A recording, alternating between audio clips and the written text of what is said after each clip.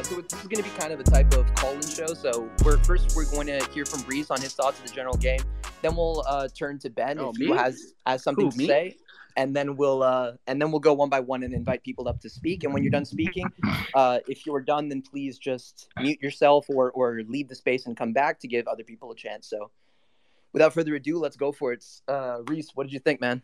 Well, bro, I'm gonna keep like my talking brief because, like, you know, I was live tweeting throughout the game. I'll keep the spiel, you know, not too long because I want to hear everybody else for real.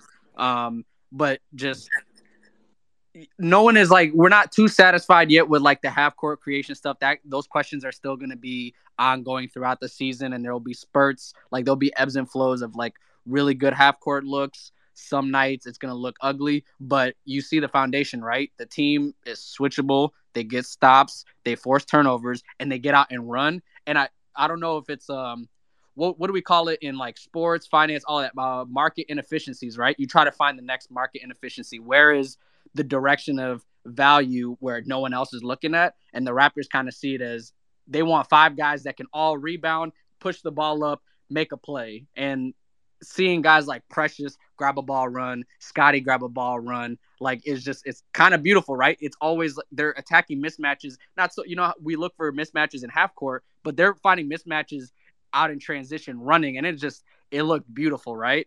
You see a 6'8", 6'9" center that can grab a rebound, run 200 feet out, and either finish or just stop himself and pull up for a mid-range. I haven't seen that for real. It's different. And yeah, it's one preseason game. They don't have Joel Embiid and stuff, but I liked a lot of what you see. Like, they get stops, they force turnovers, they find a way to get easy buckets. So a lot of it, I'm thinking, man, fuck a half-court creation, right? I don't give a fuck. They found a way to put up 120 tonight. It was effortless, right? I wasn't a fan of the Delano Banton draft pick, right? There's other guys there, Sharif Cooper, right. Kid from Kentucky. There's a few guys that you're like, damn, I'd rather have them. But then you look at his value. He's 6'9", can guard 1 through 5. He grab a rebound, and that's a point guard that's 6'9", grabbing a rebound and running. So I'm like this looks fun. Maybe it's good, maybe it's not. But the team looked really fun to watch tonight. So I enjoyed myself. I was drinking Tito's, you know, with the squirt mix. I'm having a good time just chopping it up with y'all. I want to hear what y'all got to say. But, you know, the team's going to be fun. They're going to be athletic. And a lot of those half-court problems that you're going to see might not matter 2 out of 3 games per week because they're going to play a shitty, soft team like the Cavs or the Hornets or, you know, some nutty-ass team that we're not worried about. You got 1 through 5 that you can strap up whoever. You'll get out rebounds and you'll go out and run. And you're going to get 100 points tonight off of that. That's what it looked like. So I enjoyed it. You know, it's good to have Toronto back at Scotia. So that's all I got to say on that. Absolutely, man. Couldn't have said it better myself. Ben, you got anything to say? Yeah, first off, I just want to say, shout outs to my fellow Yahoo rookie in the building right here. I think that was the first time we've ever like communicated in like a vocal perspective. Oh God, that's low. Yeah, but you know, I want to save all my thoughts and stuff for the employer. You know, so but you want to get your coin first? Yeah. the check got to clear first. Yeah. They got to cut the check first. But like honestly, you know, it's great to be here. It's great to have basketball back in Scotiabank Arena. It didn't feel like it because the capacity was only about, I think, reported 8,000 or so. But it felt like, you know, we picked up right where we left off, like pre-pandemic. So it's nice. The vibes are nice. I can't wait to hear what all y'all have to say. Like Reese, I've been live tweeting throughout the game, but hey, man, Raptors basketball is back in TO, baby. well, you know what's crazy? I watched on League Pass, so it looked way more live because like there's no commercial break, right? So you hear like the live DJ. I saw a couple of my homies, shout out Sticks. I saw him dancing at halftime and stuff like that. So it looked lit from my vantage point, you know, out in the States. But yeah, I mean, it sucks that it can't be a full capacity, but it'll get there by game 1. If it was a 2,000, 3,000 people, those were very lit 2,000, 3,000 people. So 100%. Does anyone know if the Raptors are playing with full capacity crowd before the end of the they better. So I heard conflicting reports from my end. From people working in the organization, some have said that for the home opener, there may be full capacity just as like a one-off because they want to get that vibe. But I've also heard that they're just going to roll with 10,000 for the time being. So, man, Do you have any idea how long the time being might be? That's a great question. I guess depending on how the whole COVID restrictions are here in Ontario, but yep, fair enough, makes sense. Okay, yep, sounds good. So, Reese, how about you tell us your thoughts on Scotty today? I think that's the question that everybody wants to know right now. The kid is special. That's all. The kid is generational. That's all I'm gonna say. He's generational. What more does he look like? Baby Brown out there, bro. The game was too easy. I didn't know the game was gonna be that easy at the pro level. I for 1 second, I forgot Jalen Suggs was a human being. Oh man, Kyle Lowry just showed up on my screen in a Heat jersey. Let's totally pretend that that's not a thing. So where do you think his biggest area of improvement has been since we saw him in the summer league for Scotty Barnes? Well, I don't want to talk about improvements because that insinuates that there's like weaknesses there. Like it's just a preseason, and like that'll show itself as time goes on. A lot of it though is the strengths, right? I don't think he's as good of a defender as I would have thought. Like as a help defender, sure, and he's long and he like creates turnovers, but laterally, like as he feels in his body, I think he'll probably be better than what we initially thought there. But I think there's a lot more to his offensive game than we all thought. The playmaking is actually legit. Like he's tall and he knows he's tall and he sees over everyone. Like it's like a one quick peek. He had like he turned over the ball, grabbed his own turnover, made one quick peek, and then it was like a no look dish to I don't know if it was Gillespie or somebody else. And I'm just like, the feel of the game is just so natural for him, especially as a playmaker. Man, when you're that magic. Yeah, like you never want to call people Magic or LeBron, but like how many 6'9", 6'10" playmakers are out there, right? He's just a big playmaker. He sees the floor very well, and that's much more high level than I thought, or what I saw at FSU, or at any level that he's played at. And then also he's comfortable fucking up, which I like the mid range pull up. He did that a couple times. One of the times it looked really good and went in. He wasn't scared to pull up three. He missed. I don't think he made a three tonight, but he's not hesitant. And Ben Simmons, that's a big thing for him, right? So he has a lot more just offensive ability than I thought. His handle, a couple of loose balls here and there, but looked pretty good coming up the floor. Danny Green is no slouch as a wing defender, and he cooked his ass on one possession and dunked it and felt like those 3,000 fans went crazy. So I'm just like, okay, maybe the defensive hype is a little bit. It's game one of preseason. No one cares. But the offense, that's what we're all trying to look for. And it felt like there's just an impact, just whether that be scoring, facilitating, grabbing a loose ball, just finding easy buckets. A lot of the league is not so much being a Kevin Durant, Tatum, making contested long twos, right? It's about finding the check downs, the easy, the gimmies. And Scotty just finds a way to get easy buckets for himself and others. And I like that a lot. So. Absolutely, man. And that pass just showed up on my screen, that pass to Champagny when he absolutely sent the defender the wrong way with the no look pass. It was absolutely brilliant. But I think the thing that struck me and probably a lot of other Raptors fans tonight was how good he was off the dribble. Like obviously he's not to a level of, a Jalen Green or something like that, nowhere close to it. But it surprised. I think that was probably his biggest improvement since the summer league, his comfort level when, driving toward the basket, going downhill, and even just pulling up. He had, I think, at least one. I think he had maybe two pull-up jumpers off the dribble from the top of the key. And I thought that looked really, really good. So I think for me that was the thing that surprised me the most about him. And if he can keep developing that way, then who's to say he can't be, our second baby Kawhi on the team? And, out of the spirit of drawing comparisons, it would be really, really, really cool if we could have three players, all in the same mold of like OG, Pascal Siakam, and now Scotty. So it's looking really, really good. Well, someone in here made the comparison. I think it was Anika. She said that's our baby Giannis. And I will say this: the way when he grabs a rebound and pushes the ball up, he has like that body type, right? Just big burly ass nigga, lanky, but like can dribble and push the ball up pace. He can switch the speed a little bit, and usually you see change of speed with small guards. But seeing a big guy that can, all right, I'm gonna come slow as shit, and then I'm just gonna burst real quick and take it to the rim. Like I like the change of pace, change of direction that Scotty, for someone that he doesn't look all that fluid yet. I think as he grows in his body, similar to OG, similar to Giannis, these guys, they take a while to grow into their body, but it's encouraging right now you're playing against real NBA competition. Like Danny Green's not an easy guy to get a bucket on. Like still like one of the better perimeter defenders in the league. Like Andre Drummond sucks, but like that's a a highly paid 7-foot in this league who's made a lot of money. Like, some people believe in him, so like to not be scared to go up against those type of guys, like it's encouraging to watch. So I enjoyed it. It was better off the Tito's. I was talking shit to my TV. I didn't think Scotty's gonna be this good, and it seems like he's gotten better. And like you see the leaps from summer league to now. You see that with quite a few of the guys actually. Like Precious is another one who I can't talk highly enough of. Like Precious and Scotty, they probably stole the show today. And then OG third quarter, that was special. So no, this was a good win. It's a good game. You know, you want it to. I'd rather win than lose, right? Even if it's preseason, I'd rather see these leaps. You'd rather see the progression now than see it at all, right? So absolutely. And let's maybe talk about OG and then open it up to the speakers. But what did you think about OG? I mean, he was absolutely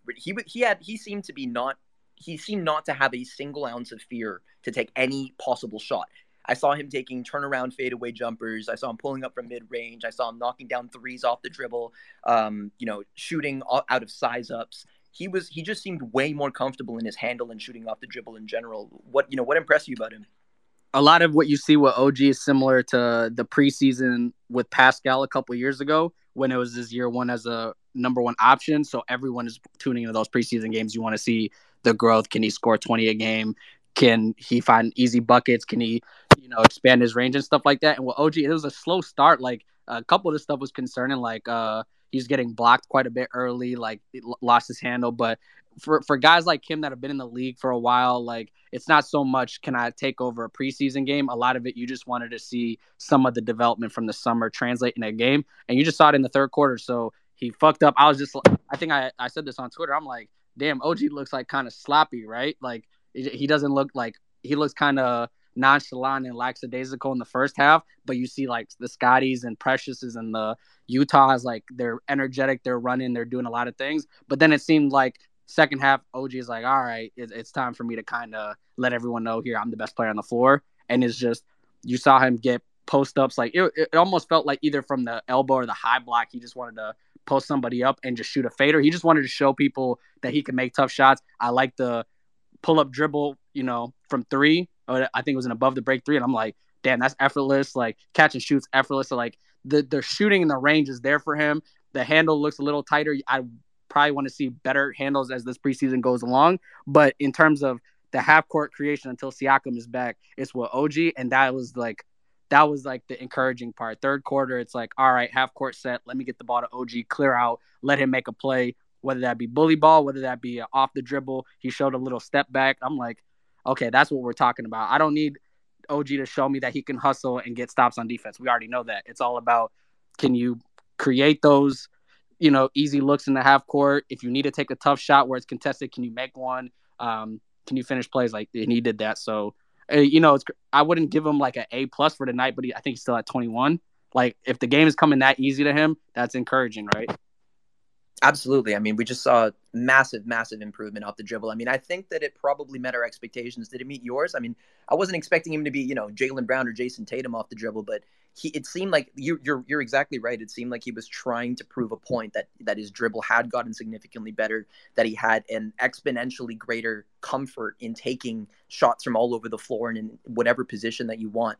So, do you think that he met your expectation in that respect? Well, I always knew OG could take and make tough shots. The one thing is, again, I want to see him find a way to get easy buckets, and I like him just knowing that I'm the strongest player on the floor. Even on the switches on defense, when OG's got to guard Andre Drummond, he's not scared. He knows he's, as strong as 7-foot centers. Like, Drummond is no slouch, right? So you want to see that translate on the offensive end. And when I saw him put a shoulder in someone and finish a layup, those are the type of buckets I'm expecting throughout the year, because his game is not the smooth, silky wiggle. It's a lot more north-south. I'm strong, burly. I'm going to put a shoulder in you, and I'm going to finish with contact. That's what you want to see with OG, and we saw that. We saw that in the third quarter. So that was very encouraging. Like, he's going to get the ball more, and it's just about – it's not so much about adding all these dimensions to your game, because sometimes we do that with Siakam, and then Siakam's added a bunch of stuff, but he doesn't know what's his go-to, or like he thinks too much. OG knows his strengths is I'm big, I'm strong, I'm athletic, I'm long. Let me use 1, 2, 3 moves that I have in my arsenal, and I'm just going to perfect it. And a lot of it, especially off the dribble, is I'm strong as fuck. Let me put my shoulder in you, make you fall, and I'm going to get a layup over you. That's what I want to see. And, I got to see that a few times tonight. So that's the encouraging part. I know he can shoot. The mid-range wasn't there last year all that much, like the dribble pull-up, but he showed that early in the game. A lot of what I care about is, he used to be a little bit of an awkward guy, like always falls on his ass trying to get to the rim. I didn't see that tonight. Like, stand 10 toes down, put a shoulder in somebody, go finish up and get a layup. That's what you want to see out of OG, because those are easy buckets. That's how you get to 20 a game. It's not about, can I hit a fader like Jason Tatum? Tatum doesn't do that 10 times a game, right? Yeah. How can you get an easy bucket? So that was encouraging in my opinion. Yep, absolutely. And everybody who's listening, make sure you check out Hall Takes in the next couple of days. We're going to have an article that analyzes a couple of the players and, breaking down the general play of the team. Good shit, Reese. Can you get a couple of the good folk to speak? Because I'm trying to take a little sip Absolutely. Let's get to the speakers I'm trying to right get now. drunk in this bitch. So let's start with Eric. Eric, what's going on, man? So I'll kick things off. My biggest surprise tonight was Scotty. I didn't know he could pass like that. Hey, thanks, guys. I thought Scotty was great tonight with it. The passing was something I did not expect. Is that sustainable, or is this just small sample size stuff? Go ahead, Reese. Shit look real. It look real to me. That's you do it in the game, it's real. I don't care about drills. I don't care about off-season stuff. This is a pro live setting. No one goes into a preseason game wanting to lose, right? These guys still care. It was a young, good backcourt. Springer and Maxey playing.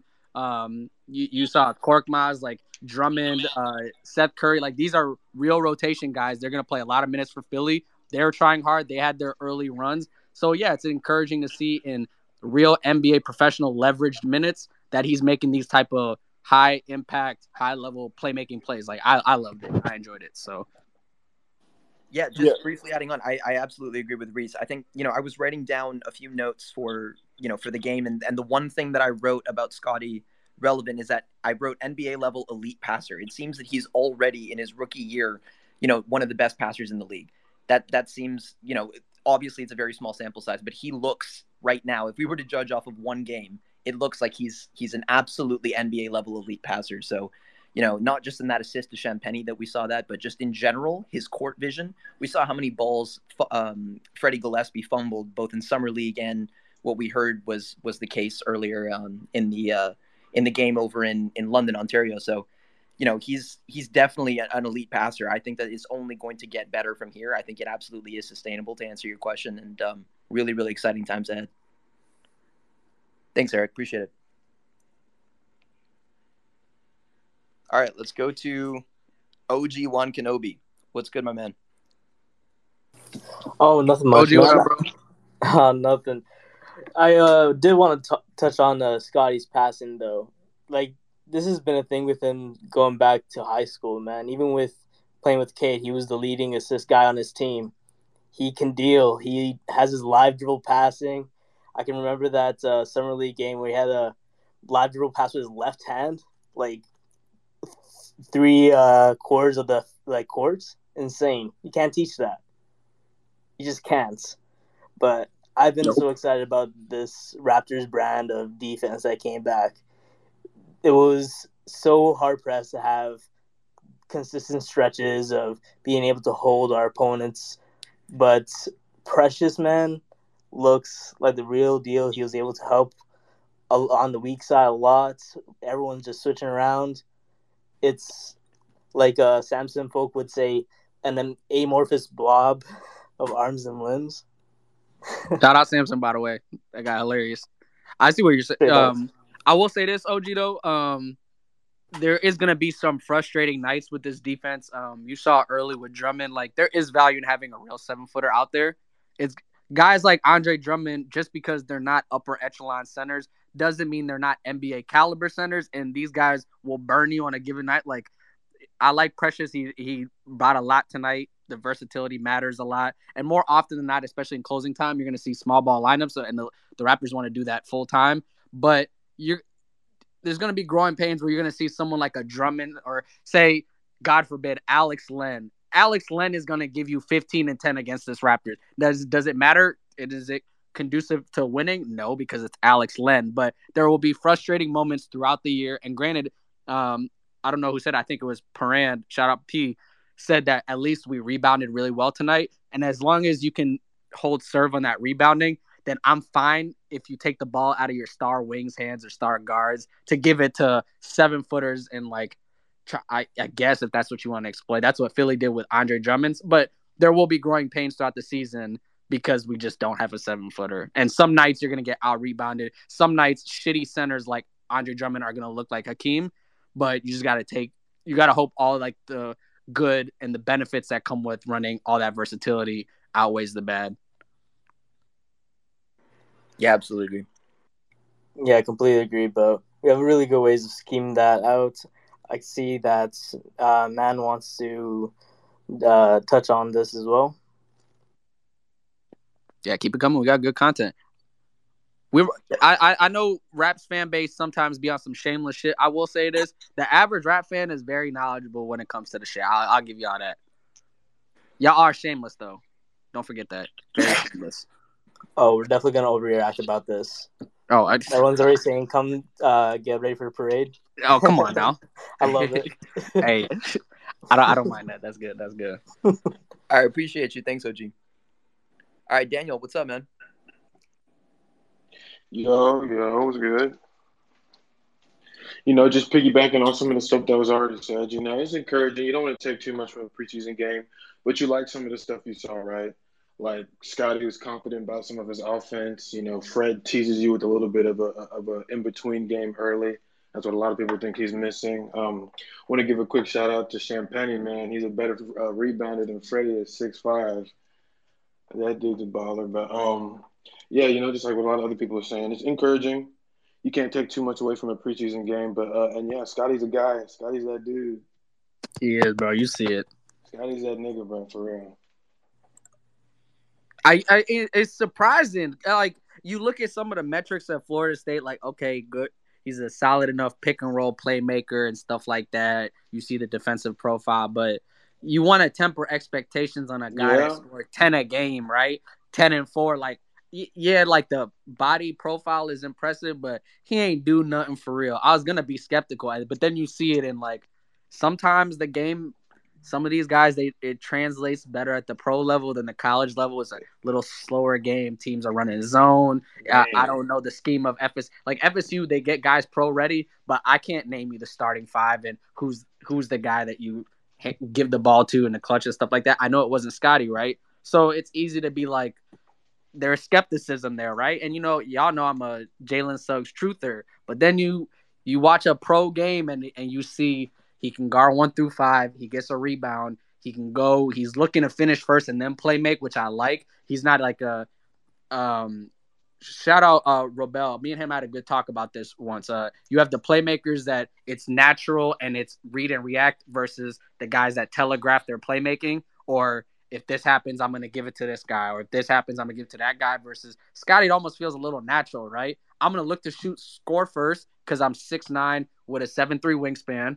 But if it's not there for me, one quick peek and I know where to get the ball. And I'm like shit, he's playmaking like he's in his 3rd, 4th, 5th year in the league versus like a rookie. So I was impressed. Yeah, man. Anything else, Daniel? No, yeah, that pretty much is it, man. That's it. It's just, yeah. I absolutely agree with at least one of the points that Reese brought up, that, you need to be able to be a solid finisher in order to be a great playmaker, at least some of the time. In certain cases, for example, in Fred's case, it's going to be a large factor, because if they know that you're not going to be able to finish at the rim, well, then they're not really going to, they're going to allow you to take as many shots at the rim as you want. So in order to command the attention on the inside and in the paint, in order to open up your teammates, you need to be a decent finisher in order to command that attention. So I absolutely agree with that point. I absolutely agree with, the fact that you need to, it's really good that you're looking to, that Scotty is looking to score first and then kind of look around, and he's not going up to the rim with the intention of passing. He's going up to the rim with the intention of scoring, but he's also able to depend on his playmaking skill set in that same scenario. And he's able to kind of like make the right decision, which I thought his decision-making today was also really great. So yeah, that's a good Eric, can we bring somebody up? There's a special person that's listening right now, and me and her have had just disputes, arguments. We just never saw eye to eye when it came to this. Absolutely, but she won. She won. I don't like it that she won. I don't like admitting defeat. Can we bring up Kate for Barnes and can we bring her up? Yeah, let's do it. All right, cheers, Daniel. Thanks a lot, man. Kate, you win. I don't like that you won, but you won. Bring your ass up. I know you see me too. That's like my 10th invite. Well, look what we have here. Oh my god. Catherine, what up? I know that's not your real government, but I don't want to get too I mean, it is a preseason game. Like, we keep qualifying it that way. Obviously, Scotty's going to run into troubles. Obviously, when the scouting reports start to pick up on what he can do, he's going to need to overcome those hurdles. He looks good. He looks so good. And I'm so excited about him. He's just so thrilling to watch. And he's just got such a great personality. You just want to watch him. You just want to see what he's doing. I don't know if you guys caught, but he saved 3 balls from out of bounds. Just behind the net there when people were fucking up layups and shit like that. He's everywhere. He's around every play on both ends. And I'm just he's hard not to like a lot or even love. It's hard not to. I love him. I might too. I did let him know via Twitter. I did. I'm so glad to hear you come around, Reese. It only took you 1 game for real. Obviously Suggs is going to be a nice player too, but Scotty just looks like he's going to be special. You deserve your flowers in this one because you were adamant this is going to be the pick. We fought you on it. We fought you day one. We fought you summer league. But sometimes you're going to be wrong in life, and I got to take my L now. I got to give you your flowers. I'm enjoying watching. Thank you, sir. Yes, he's a joy. I'm glad we can all be on the same page that we all love Scotty Barnes now, except for maybe one Twitter holdout. Kate, I've got a question because you really were. Reese is right. You were, I think, the first person I saw because it wasn't really official that we were picking Barnes yet. Everybody still thought that we were picking Suggs. Thanks, Michael Grange. And so when you were kind of supporting Barnes, even from the very beginning, a lot of people were kind of giving you slack for it. What did you see in Barnes then that you're still seeing now? Honestly, I can't. At first, I was being contrarian just because that's what I like to do. Because everybody thought that it was going to be Suggs, and so I was a little bit contrarian. And then you just started hearing more and more rumors about the Raptors really liking him. Some other things that I don't really want to speak on, but you just started to hear these rumors, and I just started to look at who he was a little bit more, and I just realized of course they're going to pick him. He's got prototypical. It's prototypical. This is just Masai's been wanting his white whale forever. Giannis was the one that got away. He's going for the one that's going to be closer to Giannis than the one that's going to be, a 6'3" point guard. Which one's more difficult to get, the elite wing or the point guard? That's true. And it just sort of hit me. I was like, you know what? This just makes sense. It just makes too much sense. And I never really thought that it was going to be for real. And then it turned out to you were being contrarian though, but it worked though. You kind of. I started off being contrarian, and then I just sort of did a little bit more research and just sort of realized that I could actually see this. The first one that I hit on for contrarian was Kuminga, because I was like, maybe they'll just take Kuminga. Maybe they're going to move back. I thought if anyone was going to be the Great White Buffalo, that it's if it's not Suggs, you're going to reach. Yeah, I would have thought because Kuminga has the body profile, was I think the number 1 recruit coming out of high school, even over Suggs, those guys.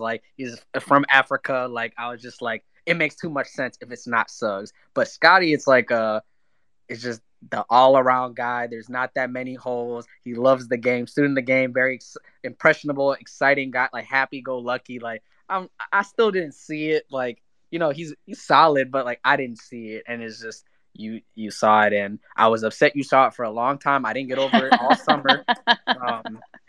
But here we are. And speaking of, you made a good point about what is harder, the wing or the point guard. Yeah. Van Fleet looked good tonight. Obviously, he missed some free throws, missed some shots that he normally hits, but I like that he could always get to the rim. His thing was never finishing at the rim, but he knows he can get there, and it opened up opportunities, and he sees that Kyle's not here anymore. You got to create for others, those easy dump offs for other people. I'm just Fred, you do that consistently. We're cooking with grease here, because they can't stop him. He's too small. He's got wiggle. He's too fast. He's too strong for that size, right? So he can get there. It was remarkable to me just to watch, like, and again, preseason game, not going to get ahead of myself, but just to watch how overwhelmed at points the 76ers looked like with all those 6'9" dudes just all over them. Like they've got I don't think there's very many teams that are going to have an answer for this. Like it's crazy. No. And if we start Utah, we haven't even spoken on Utah yet. He's a player. He's a player. So good. He's hitting all of his threes. He's also defending like he was defending so hard out there. The defense was the big thing, absolutely. And he's like blocking Drummond, like come on, hitting threes, knocking down threes, just hustle plays all over the place, doing everything you want him to do. And I just saw that Nick Nurse like basically confirmed he's a lock, but we already knew that. Like he looks good. He's a player. Beyond like his thing is he was gonna be a guy in this league if he plays defense and just hits 2 out of 5 open catch and shoot threes, right? I'm starting to see a little bit of range. I'm starting to see he's willing to take and make contested threes, hand in your face. I'm not scared because I'm in his own right. I think he's like 6'8" in his own right. He's a big kid, so he's hitting those shots. It's no fear, and even he puts the ball on the deck a little bit. I haven't seen him like put the ball on the deck, go crazy, and try to finish at the rim. But like he's not scared to take a couple dribbles, canvas the court, see what's out there, try to make a couple plays.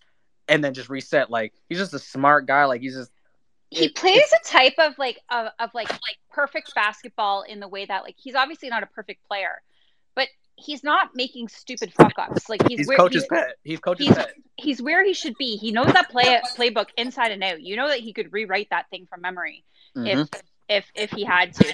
And he's just where he needs to be and doing the things that he needs to do, all the little things during a preseason game when a guy might just like relax a little bit. Utah Watanabe is not relaxing out there. Yeah, absolutely. He's coach's pet. His final stat line was 10.7 rebounds, 2 3-pointers, and 2 steals from what I remember. Man, like that's nice. Come on. Yeah. Like, he's gonna get real minutes. You can trust him. Like you can legitimately trust. I don't think he's necessarily a 6-man, but as a 7, 8, 9 guy who's going to play 15, 20 minutes a night, you're not going to miss a beat defensively, and you can't leave him open because he's going to burn you. Absolutely. He's going to burn you. And the fantastic thing is that he can play just like as many positions as he wants. He can play the 2, he can play the 3, and he can play the 4. So I think his ideal position is probably coming on for OG. That's probably where he's going to get the most of his minutes. And, if he can start playing like this, if he can play defense like this, then he's going to get a lot of minutes and he's going to have a hell of a season. He's going to play 23 to 25 minutes a night because Chris Boucher is out 4 weeks. So those first couple weeks of the season where there's no Chris Boucher, it's all about who do you trust early in the season, right? So you got your main starting 5, Pascal's out. So tonight's starting 5, and then Gary's going to come in. Gary's going to play a lot of minutes. And then after that, it's Utah and then Svi, right? Svi was very impressive. I saw a little bit of him. Nice. Yeah, we all saw whenever he whoops our ass, and then Lakers Summer League, and I'm just like, this kid. Like, I didn't know first of all he could put the ball on the deck, he could play make. I didn't know he liked to finish at the rim. I just thought of him as off the dribble 3. Did you see that? That was like his first play of the game. I was like, are you kidding me, Catherine? Bro, that's not your government name, but still, that's not even. But are you kidding me? Like, come on, Svi. Like this is like what I almost tweeted at you, Reese. I was like, this is your off the dribble 3. Yeah, that's our guy to do it. One point I wanted to make on Svi was that like a lot of people were talking about, the fact that we didn't really acquire anybody in the offseason, and a lot of people were bringing up the name Isaiah Hardenstein. Even Blake was making a joke about like exactly who was talking about it, and the fact that we didn't get him was sad to a few people. But it seemed to me that he played at Isaiah Hardenstein's game, but at a higher level. It seems like he's just a better Isaiah Hardenstein. Well, they're different players. They're different players. Like one Isaiah Hardenstein is a 6'11", 6'10" guy with a little playmaking, a little range. But like the Raptors don't want that traditional 6'11", 7-footer. They want to be this. They want maybe Van Fleet's going to be the only guy that's not 6'9" that's going to be on the floor, and then Gary, who I think 6'6". Everyone else, they can all dribble, they can all shoot, they can all pass. They're 6'9". They switched everything. Like tonight was hilarious to watch because it's like. Especially come playoff time, teams hunt mismatches, right? Oh, I got this player, I'm going to cook him. Like remember the Boston series? It's, if we can get Siakam in the post versus Kemba, that'd be amazing, right? Like that's how like teams want to play. But can you do that against the Raptors? Maybe against Van Fleet, but in his own right, strong, creates turnovers, all that. But the Raptors want to have this identity of 6'8", 6'9" guys, all long, all run, jump, dribble, shoot, pass. So, and you kind of saw like a glimpse of what the future looks like tonight. I know it's the preseason, but still it's encouraging to watch. They didn't miss a beat. They switched everything. It's gonna be really fun to watch this, how it plays out, because like I'm not expecting the world this year, but the next couple of years are going to be a lot of fun, and I think that there's going to be some teams in this league that are going to start to look to build like the Raptors. But the problem is you can't just start building a team like this overnight. Like we already had two elite guys already on this team in Pascal and an OG that can already do this kind of profile. So like, you can't just. Well, Bobby got his third guy. Bobby came out and said, I'm not going to sit here and lie to y'all, I was not a fan of hearing this. He said if I could get 5 OGs and Pascals all on the floor at the same time, I can and I will, and I didn't like that idea, obviously, because, sometimes you're stuck in your own ways, right? Like you want a traditional guard that's a little more explosive, a little more speed, small to the ground. You want a traditional center. That's how you're kind of, I don't want to say raised, but that's how you see basketball, right? And there's value in that. But then it's like, I mentioned this to Eric earlier. In every line of work, you look for market inefficiencies. Mm-hmm. You look to find value at low cost, or, you just try to maximize value in just a way that no one else in the industry is looking at. And the Raptors see a value in just having all these long, switchable, athletic guys that do everything. They don't need to excel at one specific thing. And then even at the bottom of the rotation, you look at guys like Svi and Utah. These are both 6'7", 6'8" guys. They both can shoot. Svi can't defend from his past sample size, but Utah can for sure lock up. Mm-hmm. They both rebound. They're both not scared to dribble. Like, what if this thing works? You want this is a performance-driven business, but as of day one of the start of the league, I know it's preseason, it worked. So I want to see it game 2, but if it works again, you're going to keep building up the optimism. That's how I look at it. That's exactly what I wanted to ask. Kate, did you think that it worked today? Did you think that Masai's plan is going to work? Yeah. I think we're getting it. I mean, we haven't even really talked about Precious. Precious looked great too. Delano looked amazing. My soul. And it's just, do I think it's going to work? I think you're starting to see a bit more clearly what the vision is, right? And I've always said this from the beginning when people were sort of down on this idea of, even I said this to Reese, I said, if it doesn't work, well, you've got the most highly coveted position in 6'9". You've got scads of them. You can trade for any player that you want because you've got the type of player that everybody's looking for stocked up on your team. So, even if it doesn't work, moving around a couple of these pieces to bring in guys that will work, I think is a lot easier than trying to, than tethering yourself to like a Kemba Walker who is great at playmaking, great at shot making, but can't defend. And we've seen how that turns out in the playoffs. So, I just think there's a certain type of guy right now in this NBA that everybody's looking for. And we've got a team full of them now. And I don't know. I just think it's going to be a really interesting place to be through this year and into next year. At the very least, it's going to be a damn fun team to watch this year because they're so fun and they're easy to root for a group of guys. And you can see where they're going. You can see that there's growth on the horizon, and you don't have to look at this and say, okay, this team is shit. You just say, this is the beginning part of what's going to be a 5-year run of a lot of fun. I think they can be better sooner. Like the optimism. I'm gonna calm down. I'm gonna see. I've been drinking a little bit of Tito's. I'm gonna calm down. I'm gonna see how I feel tomorrow. I want to overreact so bad. You know why? Because I know we're talking about that great white buffalo, that unicorn potentially being Scotty, and then I saw Precious hoop today, and I'm just God. Like, Jesus Christ, so good. What were they doing to him up in Miami? Like, they want him to be a Bam. They want him to be a Bam type. Yo, we'll get to Precious, but right before we move on, Kate, hopefully you stay with us for as long as you want. She's not going nowhere. She brought Scotty Barnes into our life. Yeah, you're not going nowhere, Kate. We're gonna move on to the next speaker after to get them. No, bring someone else up here. I've been hogging the time, but I'll stay up. But one last question I want to ask you guys. And just kick in from every now. One last question I wanted to ask you guys before we get to ND. ND, you know what? Feel free to respond as well. Is the Magic Johnson comparison in form, not in quality, but in form, is it a premature comparison? I don't like these players. I'm just going to speak on this really quick. I actually don't generally like to do player comparisons because I think it sets a player up for an expectation that he may not be able to achieve, especially when you're talking about an all-time great like Magic Johnson. But I'm going to just overreact because it's the preseason, and I'm going to say that Scotty's like the next coming of Magic Johnson. Yeah, absolutely. Eric, I got a couple player comparisons for you for Scotty from my first point. All right, let's hear him. And again, some people might not like it immediately, but just rock with me here. I see a lot of Lamar Odom, and if Odom played in today's game, he's an All-NBA player every year. He got kind of cast. He had his own personal issues, deaths in the family, stuff like that. His pretty tragic life, but and guys didn't know what to do with point forwards in those early mid-2000s, but then he really settled in nicely with the Clippers and the Lakers.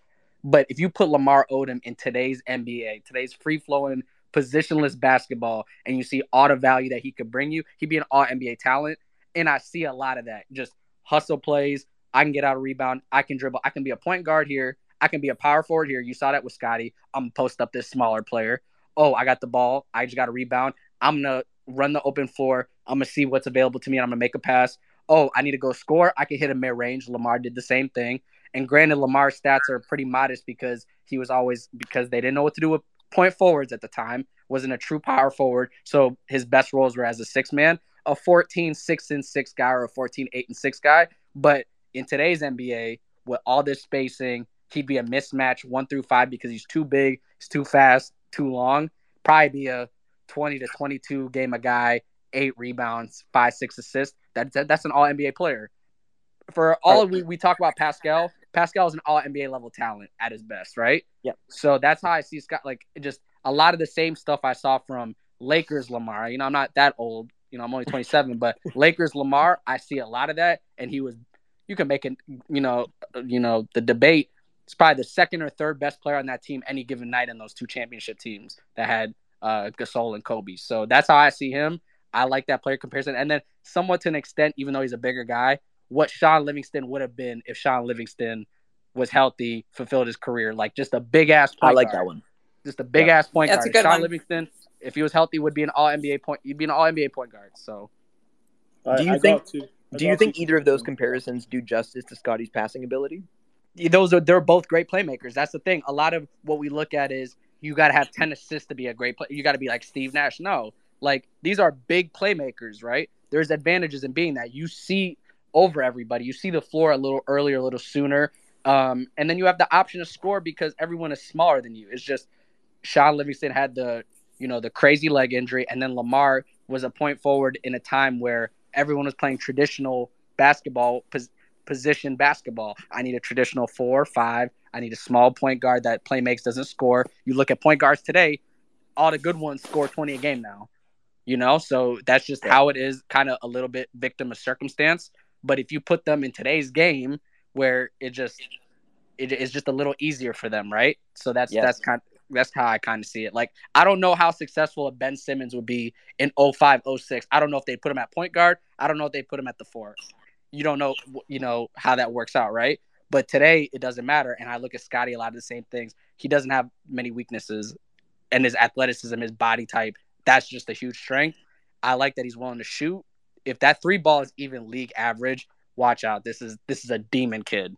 He's a demon. He is a demon, so, and the playmaking cannot be overstated because the vision that he already has right now, all time, as it's good as a baby, he's 20, and it's all time. That just means his optionality is so limitless now because as his offensive game develops, he just is going to have all of these options available to him to make just a ridiculous play if he gets into trouble or to take the shot.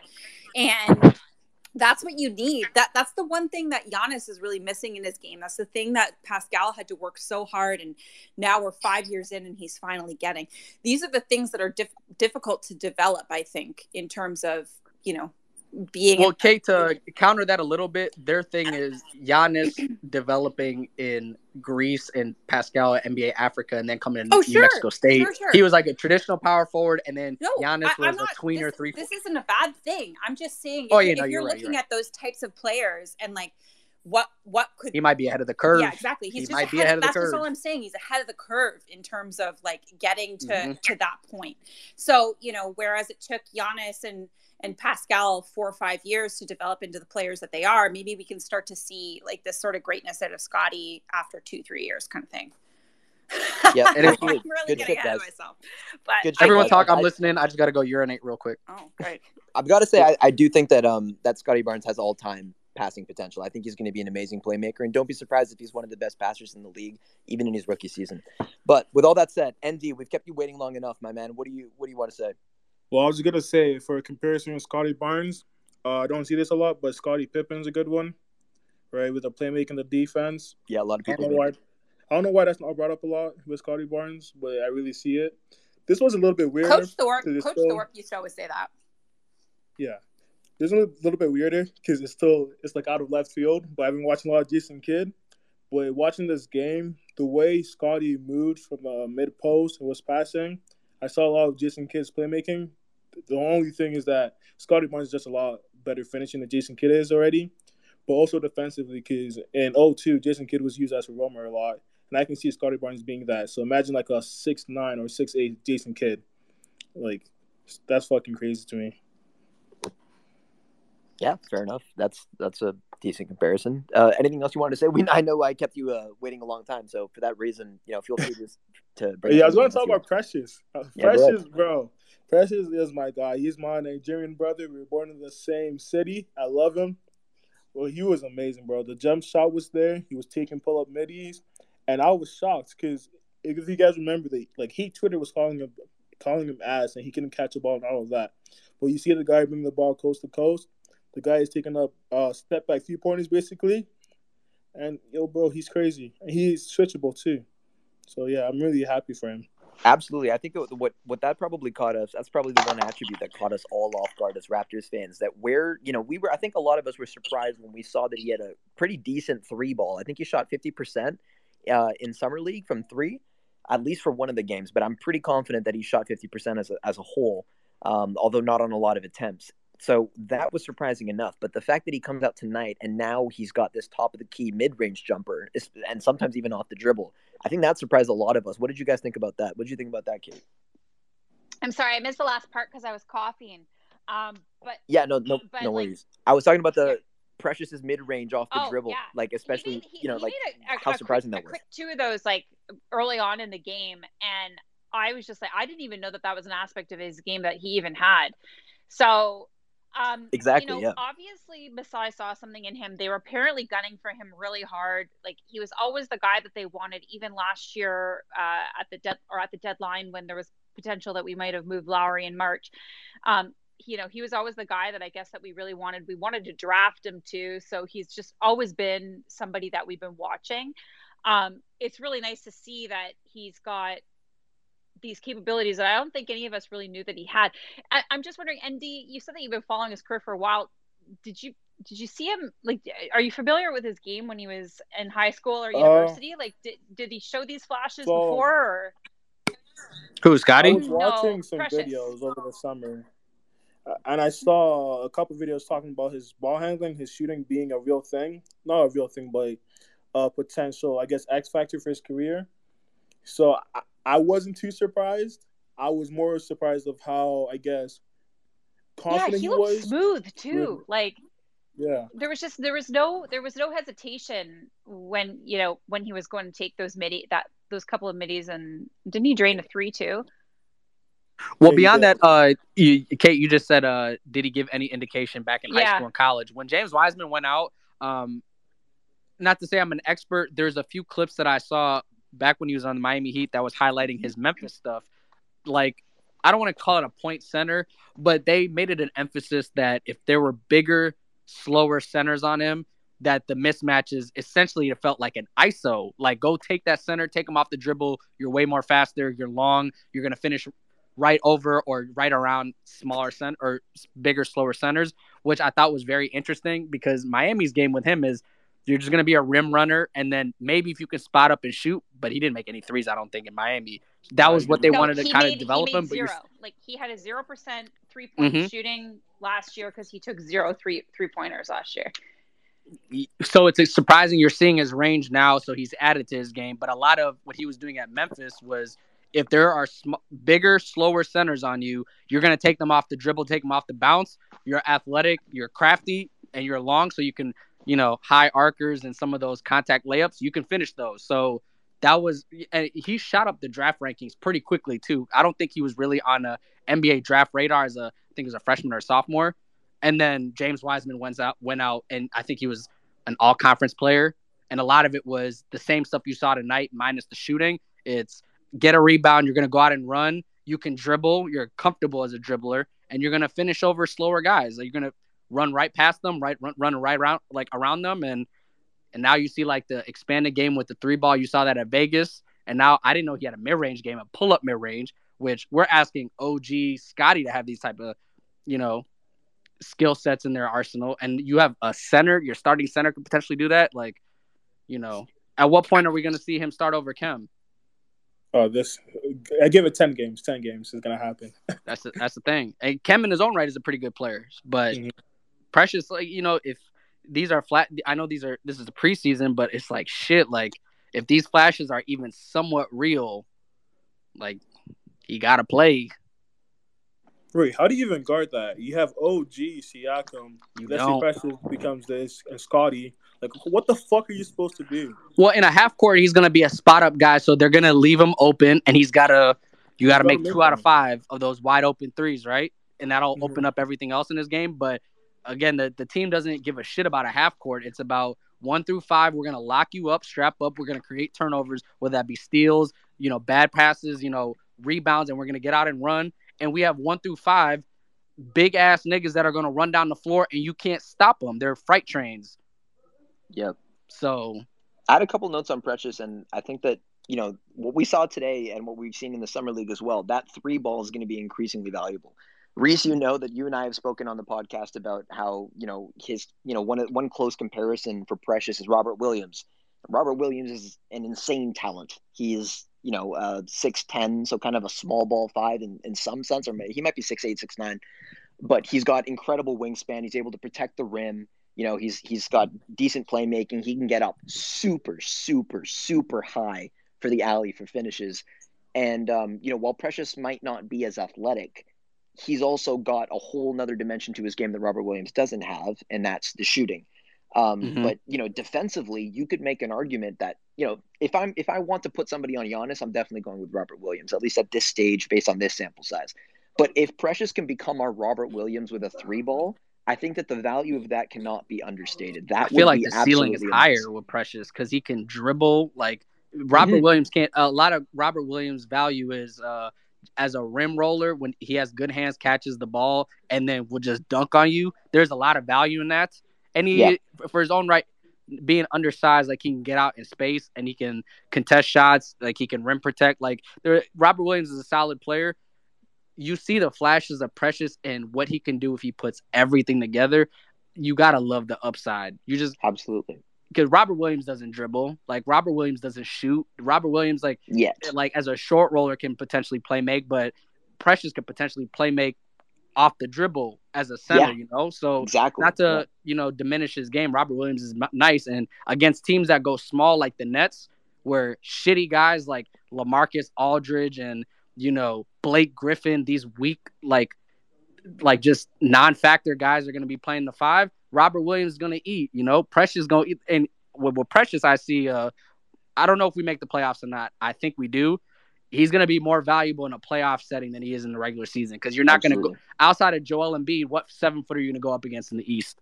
Other Giannis, or Brook, Precious will kill Brook Lopez. Like, you see some of the stuff he did tonight. If Precious sees Brook Lopez, that might be cooked food, Yeah. Like, that's how you got to look at it. So outside of Joel Embiid, come playoff time, teams are going small. They're going wingish, but the Raptors aren't. Precious is their 5. Them going small is them going traditional. Absolutely. And, like with Precious, the pick and pop opportunities as well are, they're going to be key. We saw it today. We saw at least one pick and pop. And, it was pretty nice. Like, I saw that and I was like, I got up out of my seat. I was like, damn, like, I'm really, really excited to see what he does, because the shooting potential is one thing that I did not think he would have. So I was really surprised in Summer League. I was even more surprised today. And one thing that I kind of noted was that he can attack the rim like a 3 or a 4, right? He can rim protect like a 5. And he can shoot the ball almost like a 2. The fact that he shot around 50% from 3 in the Summer League is something that's, again, cannot be understated. Like, there is immense potential across this Raptors team, but with Precious especially, like, it's manifest in nobody greater than Precious. So, well, when we got Precious, I asked someone that's familiar with Precious' game going back to AAU, him picking Memphis, and then a little bit with the Heat. Precious in high school and AAU, growing up, was a wing that wasn't a very good wing, and didn't see his career take off until he was playing 4 or 5. And then you saw him play the 5 exclusively at Memphis. That's when he really took off, because he didn't really have enough ball skill or like creation potential as a wing that would give him a chance to play at the pro level. But being 6'8", 6'9" is tall enough at the NBA in 2021. And he was already long. He was already super athletic, like run, jump, all of that stuff. And then his skills were, while not good at the 3, were very good at the 4 or 5. Very, like, it's a mismatch at that point. So that's when you kind of saw Precious' career take off again. And he also told me this: Precious was not like a draftable prospect up until you saw him, James Wiseman, leave, and you saw him play the 5 at Memphis. So that just goes to show. Was that the Pascal Siakam fan account? I'm not sure. No. This is someone a friend of mine that lives in Memphis. Okay, because the Pascal Siakam fan account was the first time I actually started, like, he's very knowledgeable on the spaces one day, and he started talking about everything that he saw in Precious, and that was when I first was like, oh, we might have something here. Yeah, no, Pascal fan account. We've had sometimes he'll check me if I say some stupid ass shit. I like him. He's very smart, so very intelligent. Smart guy. Good follow. Thanks, ND. Really appreciate you, man. Thank you. Have a great night. Cheers. You too, Brody. Hey, Regina, what's up? Oh, what's up, guys? I'm just chilling. Did you have anything to say in specific? What's up, best friend? What's up, Reese? Yeah, Scotty's gonna get the Rookie of the Year. Did we talk about that? Let's talk about it, Regina. Let's talk about it. We really have a Rookie of the Year candidate, guys. We haven't had one in so long. He gonna win it. We don't. I don't give a fuck. No, we don't. We have the Rookie of the Year. Regina, talk to him. We have the Rookie of the Year. It's like no question. Let me email my new boss. No, hang on, Regina, just to be sure, you're being 100% serious, right? Yeah, I've never lied in my life. So yeah, I'm 100%. So you think that he can compete with the likes of Jalen Green and Cade Cunningham, who are probably going to be seeing like 30 minutes? No, Eric. No, I don't. I think he's gonna blow them out the fucking Eric, when water. I tell you Regina has literally like actually never ever lied, she has actually like never ever lied. Thank you. Come on now. Reese, you're the only one. You're the only one I got. Regina, if you don't got nothing else, Santa Rosa want to say something. Shout out Shorty. She know a lot of good hoop stuff. I know she got a couple stuff to say. All right, Regina, stay on standby. Let's hear from Santa Rosa first. What's up? Hi guys. How are you? Good. Doing well.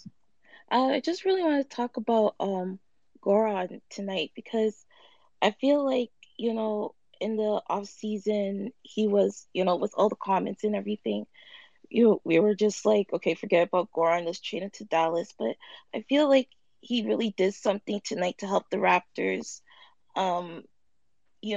As the Goran and Scotty connection in the first quarter and everything, I feel like he could really help the Raptors be that veteran point guard, give us the shot making.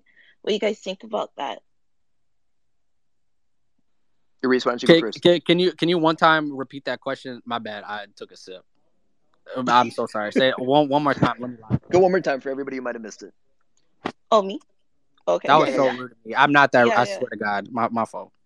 It was just really about Goran and just seeing how he really helped the Raptors tonight with the playmaking and the shooting, and seeing that connection with him and Scotty, is really funny.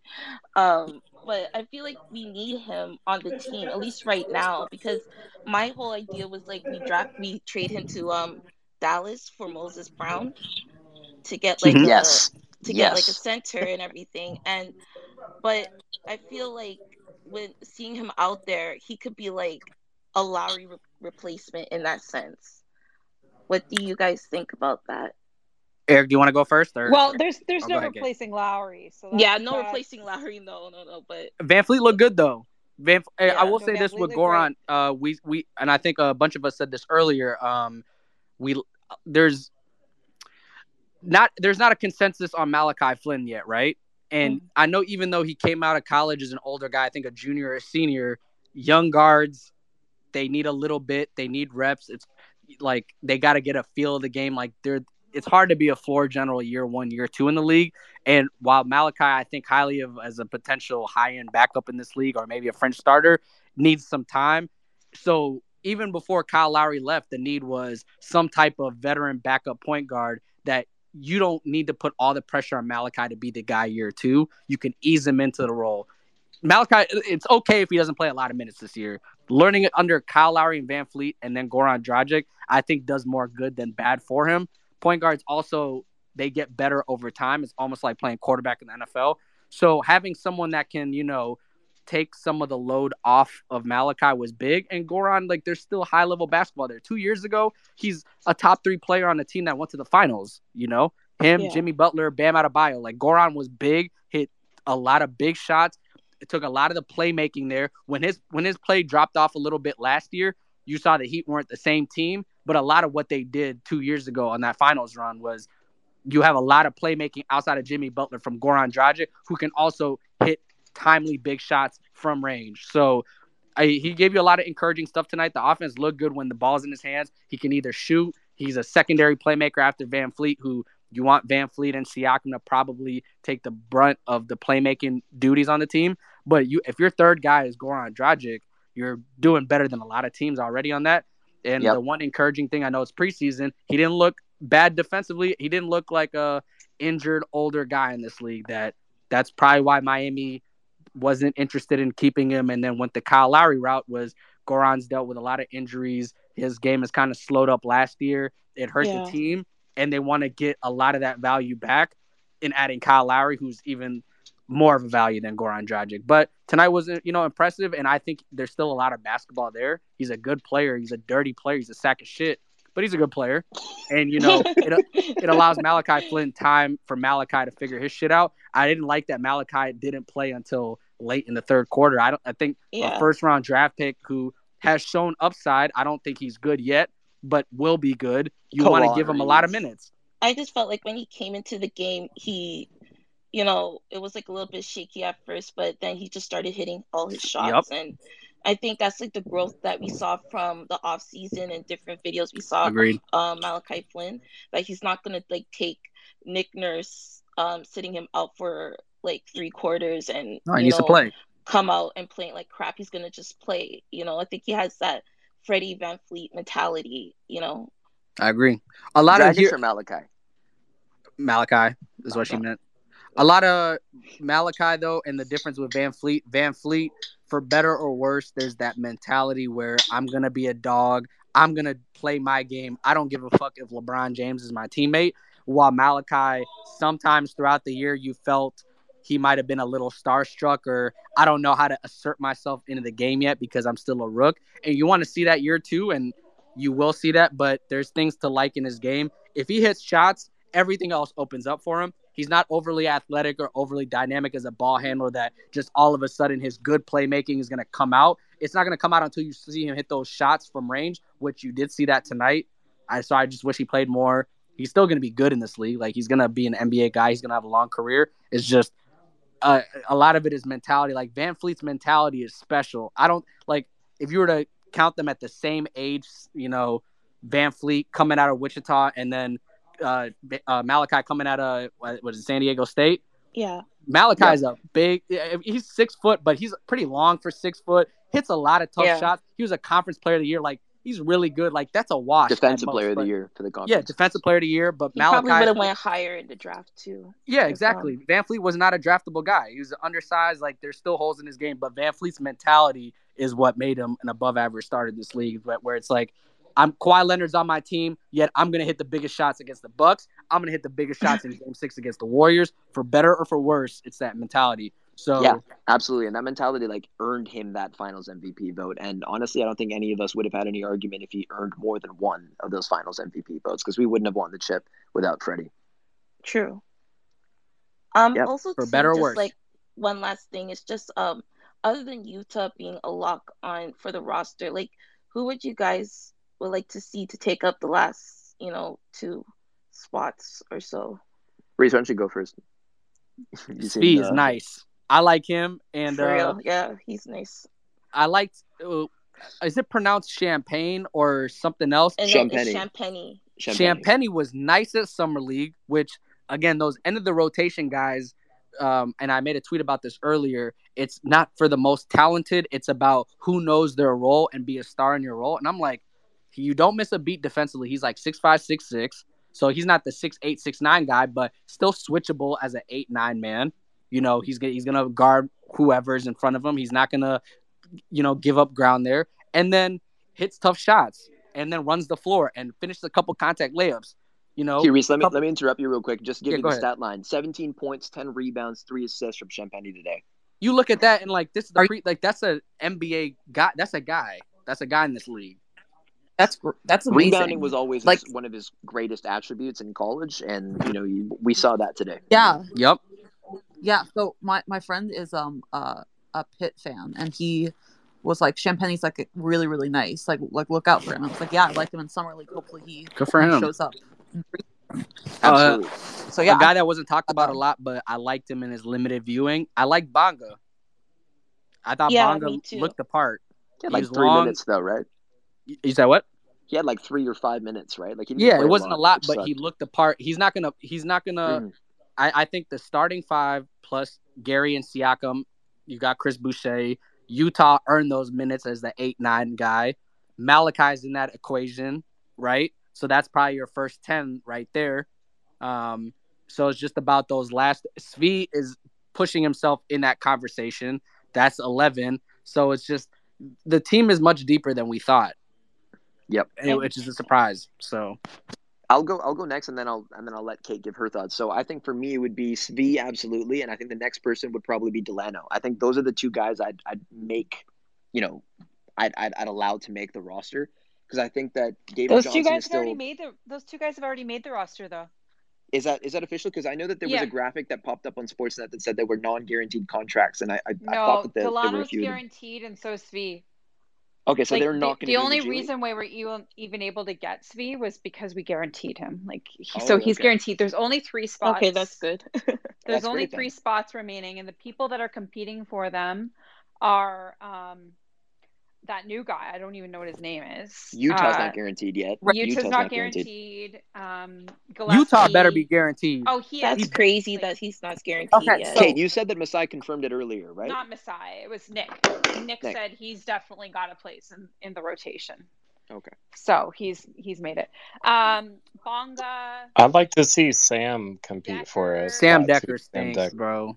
Yeah. He's not Sam Maga Decker. He's got to try though. Yeah, I think he can try. He can try all he wants. Let's see the next game.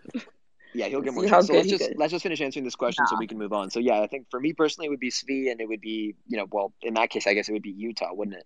But I think that I think that Champagny and who else was it? It was Champagny and David Johnson. I think that they're both going to be really, really good for the 905, and I think that they're just still a little bit too raw. But David Johnson, he reminds me a lot of Jalen Harris. I think that they have pretty similar games that they can just score. They're really, really good scorers, at least in college. For Louisville, David Johnson was really, really impressive. He was really great off the dribble. So I think that he's going to have a lot of potential in that regard. But I think that they do still need to spend. They're less NBA ready than the rest of the guys that we've got. But Kate, why don't you give your 2? Honestly, so obviously Utah's a lock, and I really don't know. I like the idea of the linebacker guy. What's his name? Wainwright. Isn't he guaranteed? No, he's just got a partial guarantee also. Oh my gosh! Then Wainwright for me is he has to be it. So it's Wainwright and I don't know. Wainwright is insane. It's like a toss up with the other guys because we didn't really get to see much of Bonga, but do we really need another power forward? Bonga's not a center? No. He's not. Oh, okay. I don't think in his defense, I think nobody's got positions on this team. It's true.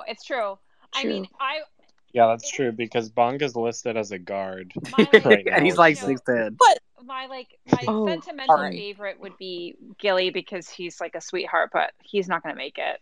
Gilly was the worst player on the court. Yeah, he was not good. I feel bad for him because he has talent. Like he got here, like he gave you good spurts. Not basketball. His thing is he just doesn't know what he's meant to be on the floor for.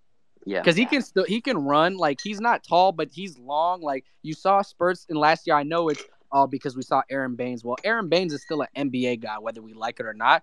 And Gillespie had his moments where got you double-digit rebounds, got you a few blocks, finished, contact layups like for and ones. I'm like, and then you look at him in summer league against way worse competition.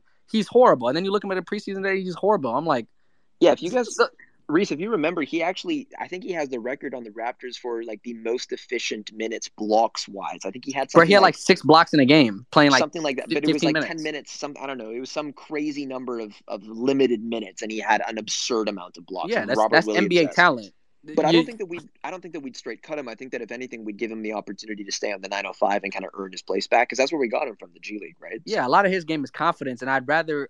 And Masai has historically been good with this. When guys remember Siakam rookie year, he wasn't good when he first started. He was awful. You send him to 905. You let him kind of rebuild himself a little bit, get his mental. A lot of the mental is you got to realize you're good at basketball again. And how do you get good at basketball? Or feel like you're good at basketball? You get buckets. You're scoring 20, 30 in a game. You're getting a bunch of rebounds. You're getting assists. You're making plays. And when you're playing at the highest level and you're not making any plays, you feel like you fucking suck. And Gillespie's just kind of in that no man's land right now where he doesn't probably feel like he's good anymore. But there was like a month span last year against the best in the world where you were doing your thing. You were not a liability. So it's just a lot of it is mental. Maybe he needs to go to the 905. Maybe it's a different organization. But yeah, he's awful. But like there's a lot of guys that are worse than him that are getting NBA contracts. So like if we want to keep giving him his tick and let him figure it out, I'm fine by that because he kind of earned the right with last year's play, right? Aaron Baines was awful. Alex Len was awful. We went super small. Siakam, OG at the 5. That was awful. Then you got Ken Birch and Gillespie, and they were good. So, I think he's earned the right to get a little more opportunity to figure his shit out. But it does not look good now. Yeah, it definitely does. He's going to get a lot more minutes, and I think the Raptors are going to do their due diligence and give him plenty of opportunity in the next 4 preseason games that we have left to show his stuff. But yeah, you're right. It doesn't look good now. Appreciate it. Thank you so much, Santa. No problem. Cheers. Shout out Santa. All right. I think Malcolm was probably next. What's up, Malcolm? Yo, what up? I was pretty much going to say how I never wanted to say that I was thankful for us going to Tampa Bay, but in a way I have to be, only because I know that if we were at home all season last year, that we would have not landed Scotty Barnes this year because we definitely would have still made the playoffs.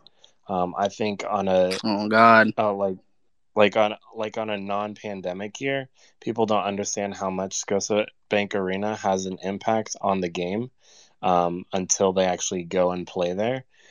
So for us to go to Tampa and take that year away from being in Canada, we're kind of lucky with how that situation worked out because we definitely wouldn't have landed a top 10 pick at all. So that's all I was going to say about that. The other thing I was going to say too is that I'm liking how deep our roster is. I think Nick Nurse will have a lot of fun playing around with the lineups from game to game because he can go like all deep on a 6'9", 6'8" lineup from time, depending on like if we're playing a Milwaukee team or any long teams like that, or he can switch it up and run his true 5 with Freddie in. But we're in this is an exciting roster to look at for sure, especially because it's not like we're talking about a 2017, 2018 Raptors where we're trying to figure out, okay, well, how many minutes is someone like Lucas Nogueira going to get, So I'm pretty excited for how things are going to shape up. Yeah, absolutely. Was there anything specific you might have caught your eye in terms of observations from tonight's game? Was there anything that you were looking for? Anything that might have surprised you? Yeah, I was honestly just wanting to watch how Scotty handled the ball and how he was facilitating. My favorite play actually came from what you call in basketball cherry picking, but Scotty went. I can't even remember what quarter it happened, but Scotty had. I'm trying to see if I can remember it. Maybe you guys will have better memory about it than I will. But there was a pass that got to Scotty, and he took it to the baseline corner and ended up making a cross pass to the middle. That was very beautiful. But the other thing that I liked, there was third quarter, and the cross pass that he sent it to was like to Yuta Watanabe, who was like storming in. Yes, it was beautiful. It was really nice. He kept it in. His ability to keep the ball away from defenders and keep it just in one hand the entire time. That play that he made with Danny Green, and he had, he basically palmed that basketball into like a dunk. Yes, unbelievable the way that he handled that ball, kept it away from Danny. Obviously, he's got so many inches on him, and then just brought that ball around and just dunked it on with that was his right hand. Was that his right hand? It was very honest. It didn't look but like, still beautiful. It didn't look. Exactly. It didn't look like he was losing any control with it at all. He made sure to keep it in the same exact hand. Right now, like you guys were making comparisons to his game, and I like to see it as a faster and maybe more fun version of Kawhi Leonard. Because if you looked at his game the way Kawhi played, some things would seem in slow-mo and would be the same exact motions that Scotty is making. I do like his passing ability a lot better, but a lot of the things that I saw tonight out of Scotty seemed a little fast-paced, but you guys might have more to speak on that than I would, so to speak. Yeah, look, man, appreciate you talking, and we're going to have to let you go because we want to get to a few more people, but yeah, appreciate you, Malcolm. Thank you. My nigga Malcolm, salute. Well-spoken as always, bro. All right, who is next? I think we had Parlay Guy. What are you saying, Parlay Guy? What's going on, everybody?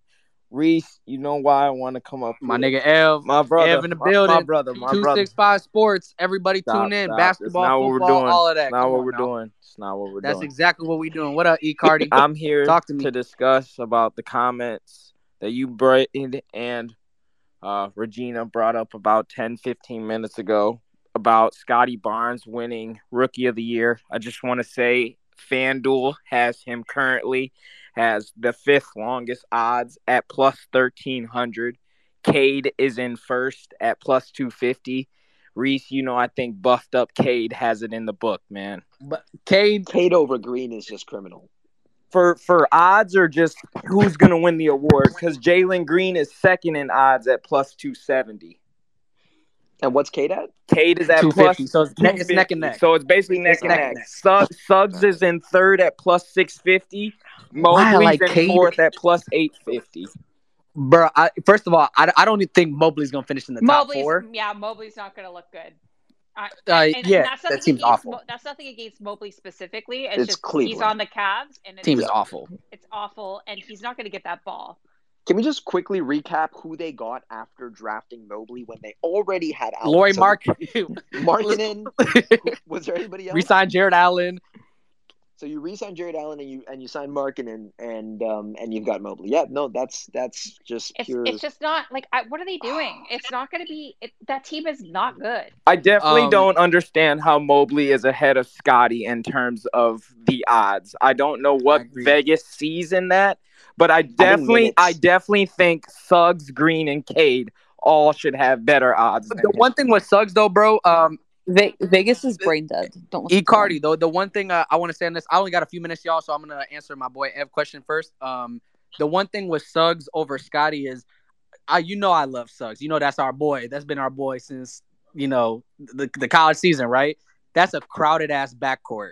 So I don't know if that'll eat into his minutes. I don't know if that'll eat into how definitely. He's going to I wouldn't bet on Suggs either. I wouldn't bet on him unless he was plus 1,000. There's not enough value at plus 650. Exactly. And then also those awards winning Cade and Jalen for plus 250 or 270 to me is a hell of a lot better bet than taking a flyer on Scotty at plus 1,300. Well, yeah, but Scotty is comfortably like third willing. Like I take him over Suggs or Mobley in the Rookie of the Year combo because Siakam is out early. Chris Boucher is out early. He's going to start. He's going to play a lot of minutes, and he's a stat sheet stuffer. He's going to get rebounds, assists, point. Like he's a triple-double threat already. So that's the value in. And the one thing with the Raptors, that's a better team than all those other teams. When it comes to those awards, winning matters. Winning does matter. I think Cade's going to have the Pistons winning enough, though. I think Cade will get... I got Cade number one. I originally thought it was going to be Jalen Green because he's going to score a lot, but Cade's got weapons. Killian. He's got Sadiq Bey,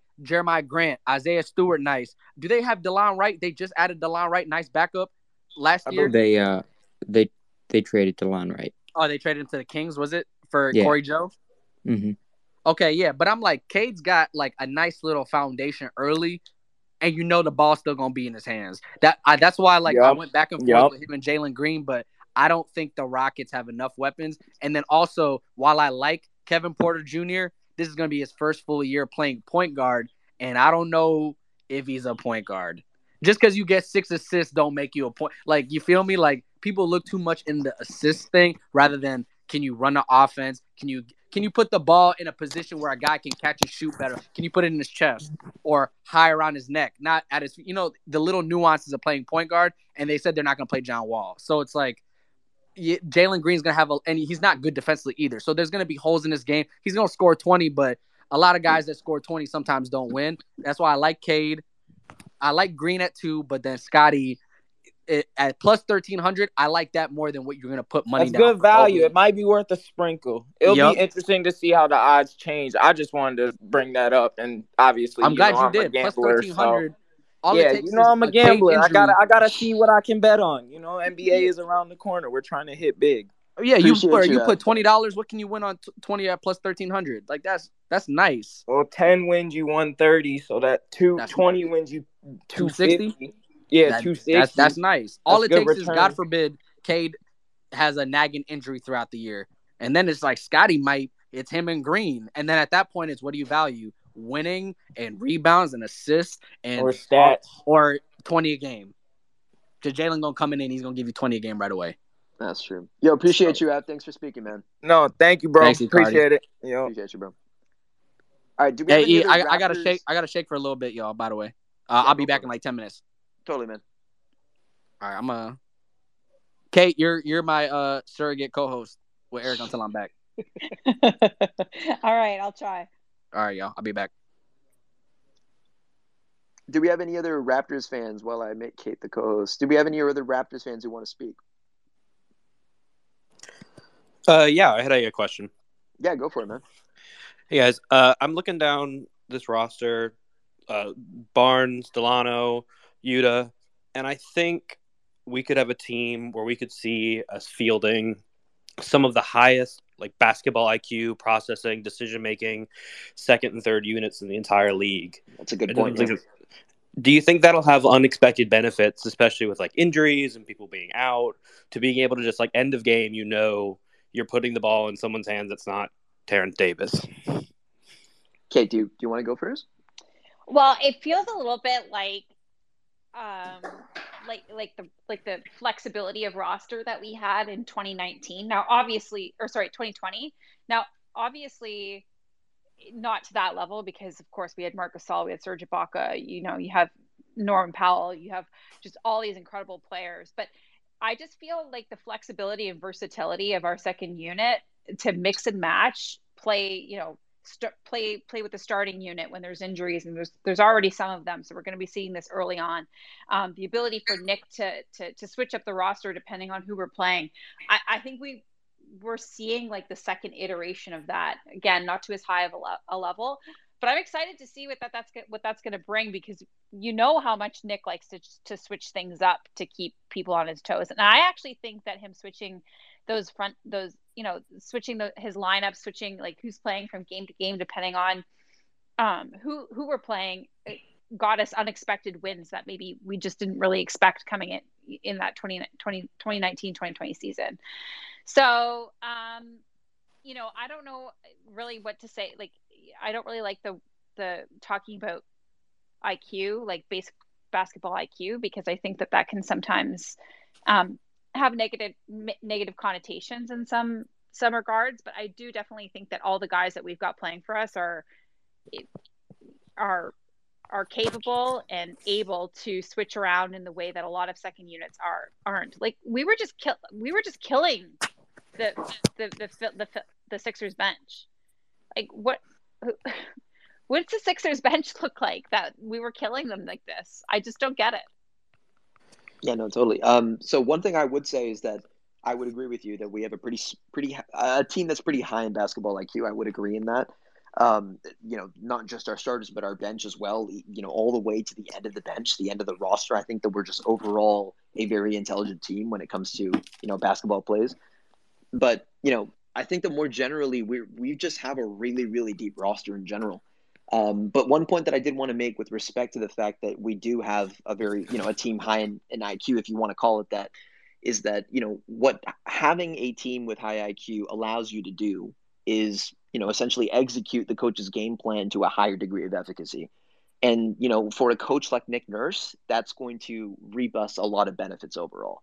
So, the fact that we are a smart team will allow Nick Nurse to be a lot more experimental in his lineups and will allow him in other words, it gives him the tools to be, to do what he wants to do. And I think that when you have a coach like Nick Nurse behind the wheel, that can only help and benefit your team. So I think that was a really good observation, a good point, and definitely something to look out for, in the coming season.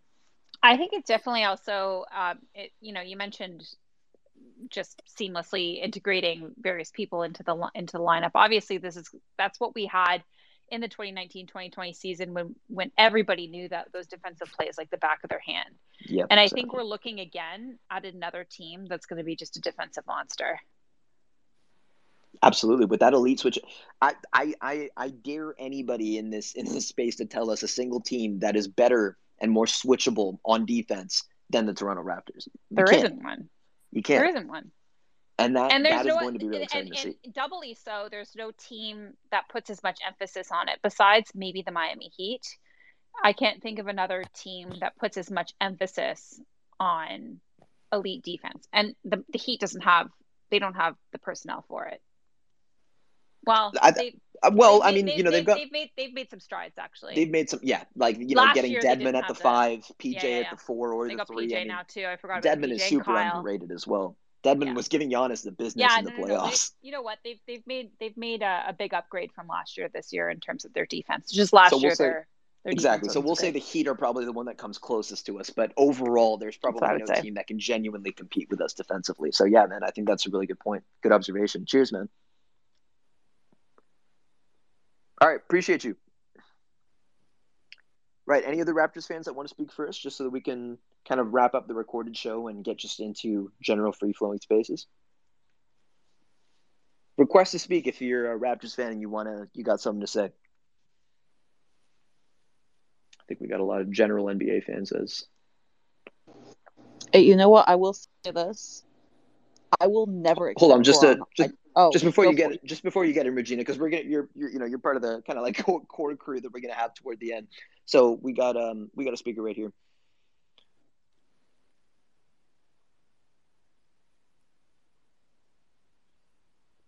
We'll just wait to connect. Hey, how's it going? Veeps in the 6. Oh, hello. I just wanted to make a comment that I really love Delano.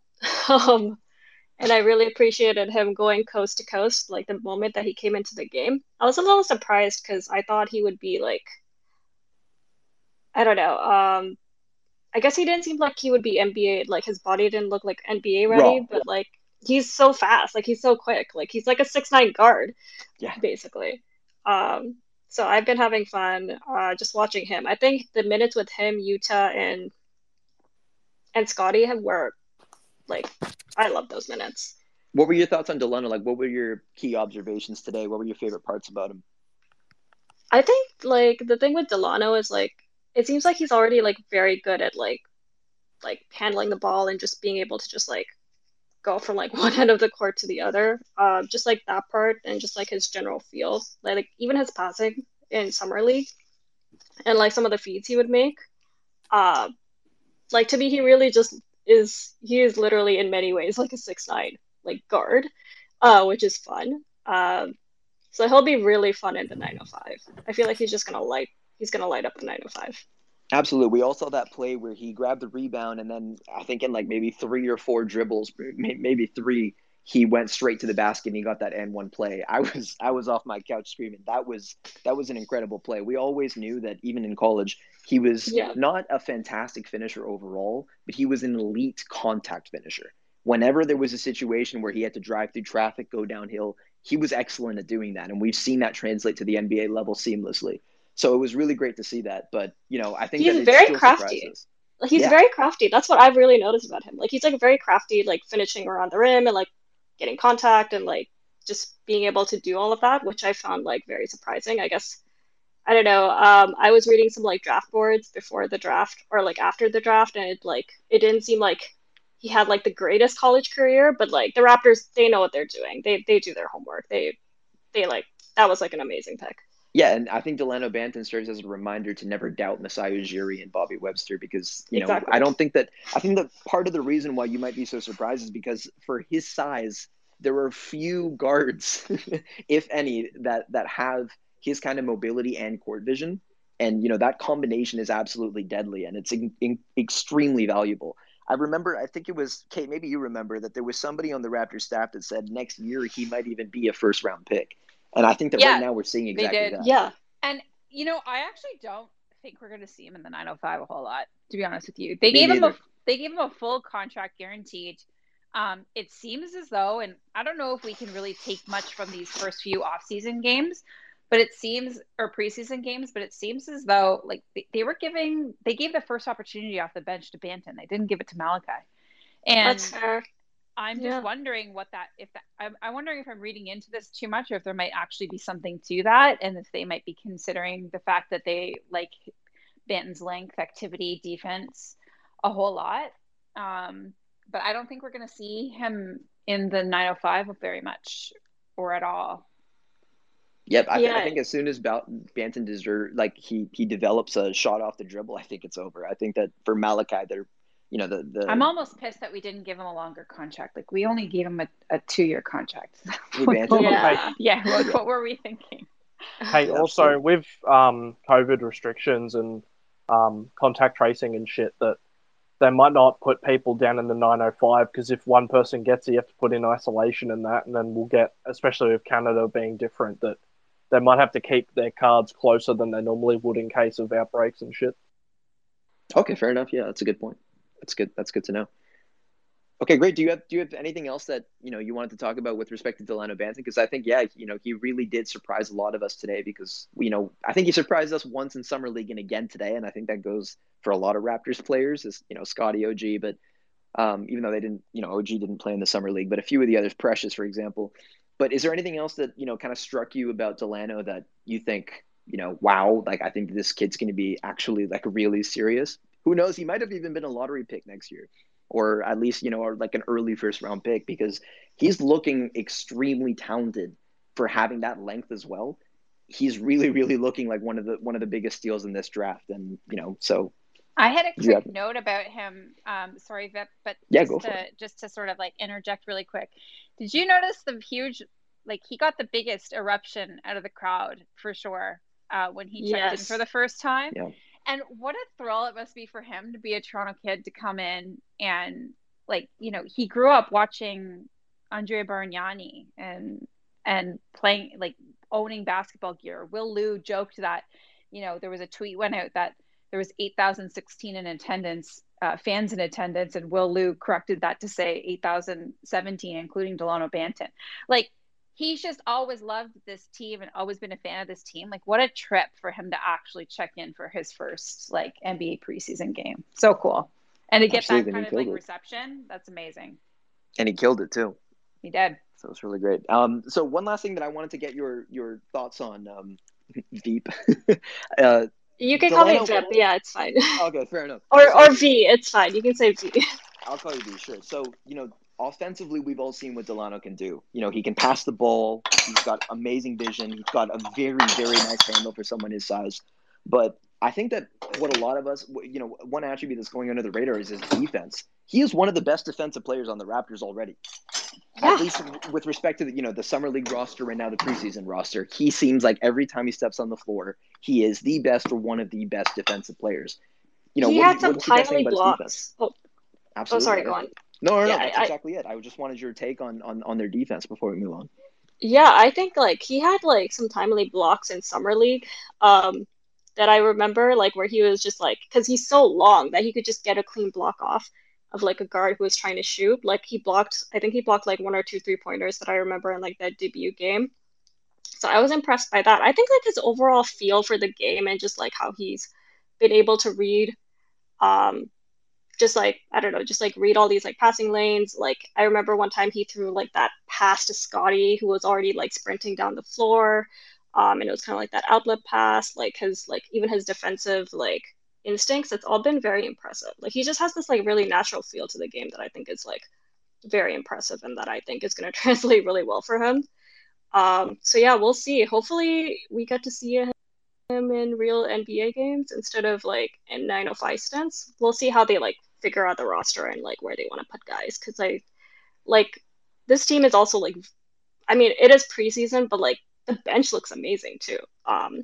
Guys 9 to 12 even. So we'll see. Yeah, agreed. And the way that it's going, it does look like he will be on the Raptors roster by the start of the season, at least the way that it's going. Kate, do you have any other final thoughts? Yeah, just on his defense there. I've also been extremely surprised with the capability and versatility of his defense. Obviously, he's great at blocking, but he just seems to be just has a pretty high understanding of where he needs to be on that end. For a rookie, he doesn't seem to be getting caught out of place too often. There was late in the game, he got called for a foul on Thibault, but I don't know about you, that looked to me to be a clean block. 100%. 100%. That was clean. Yeah. I was I don't know if I believe that was a foul. The refereeing was pretty excellent all game, but that was the one thing. Good. Yeah, it was good. But he hustled back and he made what I thought was a clean block. So obviously it's not difficult to chase down Thibault because he's a baby deer. But yeah. Anyway, I've been really impressed with him on both sides. He's just been a breath. He's just been for a guy that coming in, I just was not on my radar whatsoever. I don't think I'd ever heard the name Delano Banton connected with the Raptors. I definitely never heard any conversations about him sort of in pre-draft or any sort of draft work. I definitely don't go deep into the second round to try and predict who will take, because you just never know. He's been just such a pleasant surprise. So yeah, KJ, be careful talking shit about Thibault. All right. He got us a bronze medal. fucking be careful, all right? He got us a bronze medal. He might have got his first and only second team all defense, because the Raptors are coming for those places. Yeah, so KJ, who writes for us at Holotakes, he wrote an article kind of early on, for himself, and he wrote something about Delano Banton way before he was connected with the Raptors. So he was actually quite excited, while the rest of us were like, "Why would you not take Sharif Cooper? Why would you not take BJ Boston? Why would you not take Garza?" Some people were even saying, but he was actually Delano Banton's actually the pick, and he turned out to be right. I mean, Delano Banton, I think I'd probably take him over Garza at this point. Would you guys? 100%. I mean, no question. I just felt like all of our picks got clowned on draft day. It's why would you take Banton when you could have taken Cooper? Why would you take Barnes when you could have taken Reese was crying on draft night. Well, we all tried to warn. I tried to warn him, but the picks get clowned. But haven't we learned by now to just trust them?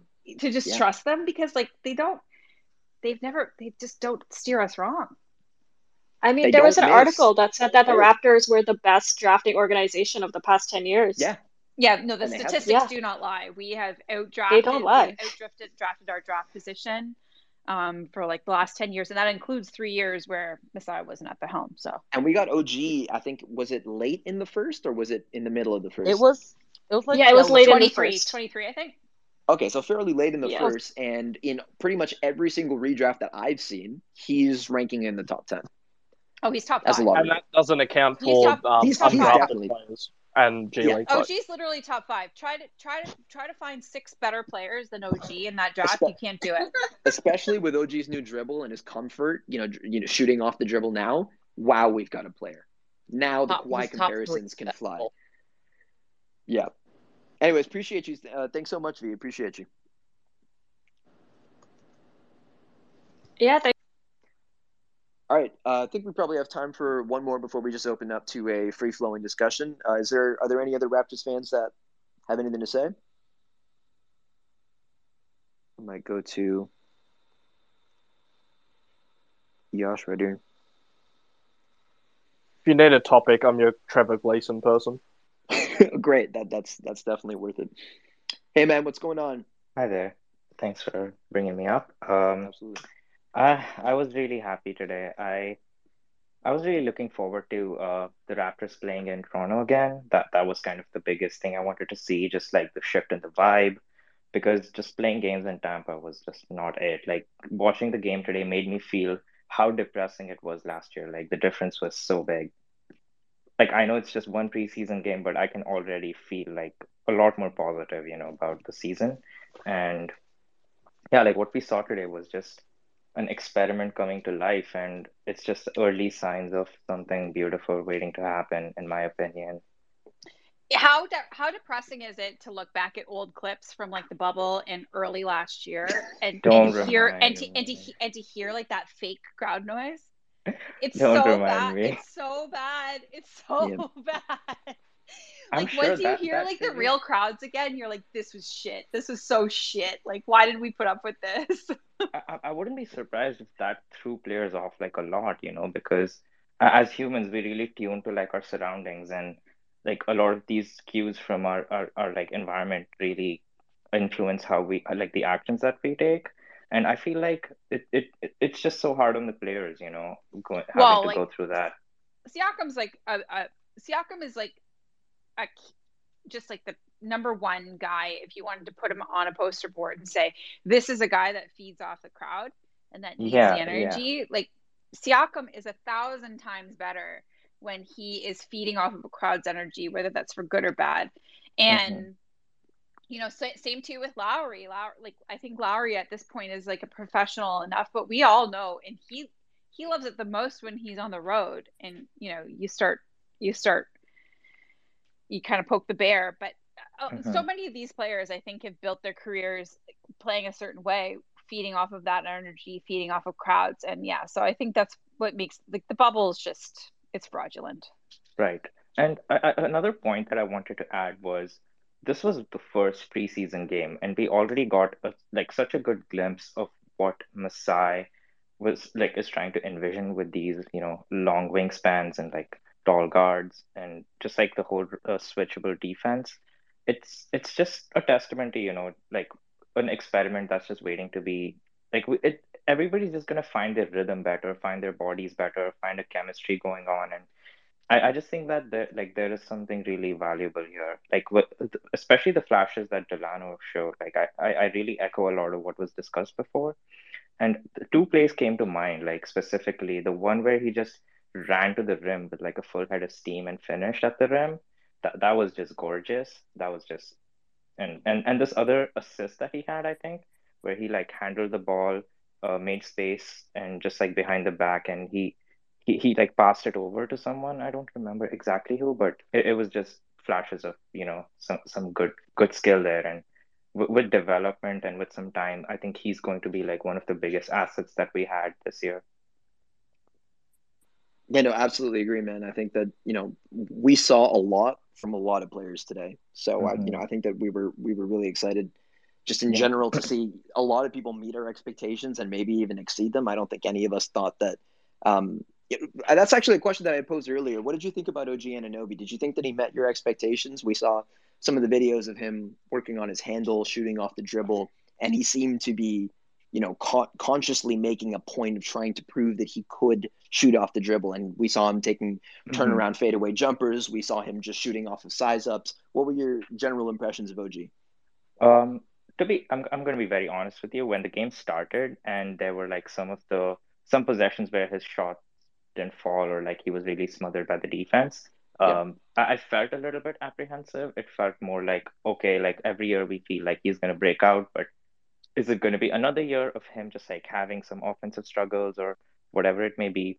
But then once like he tightened the screws and he showed what he had worked on, I just lost every ounce of worry that I had. Like that off the dribble 3-pointer that he had, it was like the most Kawhi Leonard thing I've ever seen since Kawhi Leonard on the Raptors.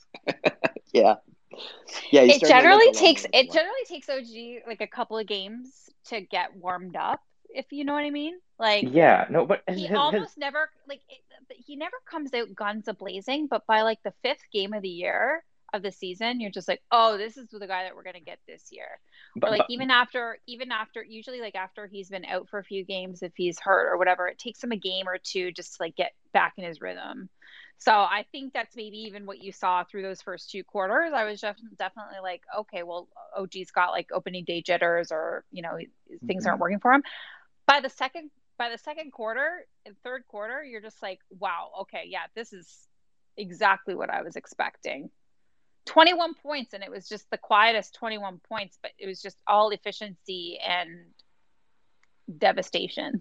Yeah, okay, let me add on 21 points, 3 rebounds, 3 points made, 3-pointers, 3 3-pointers made on 100% efficiency from beyond the arc. So yeah, that is another point. Like, Kate, he doesn't shoot to miss. What were you saying, Yash? Yeah, Katie, you said like how it takes a few games for the engine to get hot, with OG. By that standard, like it didn't take him that long this year, and he kind of found his shot pretty much with his first with his first 3-pointer. Like he did not miss. Usually we see him like miss a few, and then we're like, oh, OG's having shooting troubles. But then, as you said very like correctly, like it takes time for him, but it's great that he's already kind of finding his feet, and it just shows like maybe he's grown in his confidence and his ability. Like it's good signs, He was showing some flashes of that new handle too. Like you could see that's definitely something that he's been putting so much work into. And I know that it's something that he worked on last off season too. Like this isn't he was working with DeMar's dribble coach last off season. Yeah, and then I don't know if he worked with that same person this year. I think he did. I think I saw a comment that he was. So he's aware and he's working on it all the time. It's just really nice to see. It's really nice to see that on the court. I'm excited. Yeah, you know what? It's only going to be better because it seems that this game he was trying to make a point saying I can shoot from mid range, I can do step backs, I can do all that fancy stuff. But once he's proven his point, which I think he did to a fair extent today, once he's proven that point, I think that he'll be able to go inside more. Like he won't be trying to force the fancy shot anymore. And so that's when we're really going to see him excel, when he's able to just kind of play naturally, because I think he just wanted to show off a bit. First game of the season, first game back in Toronto. But do not be surprised if he has an even more impressive game next time around.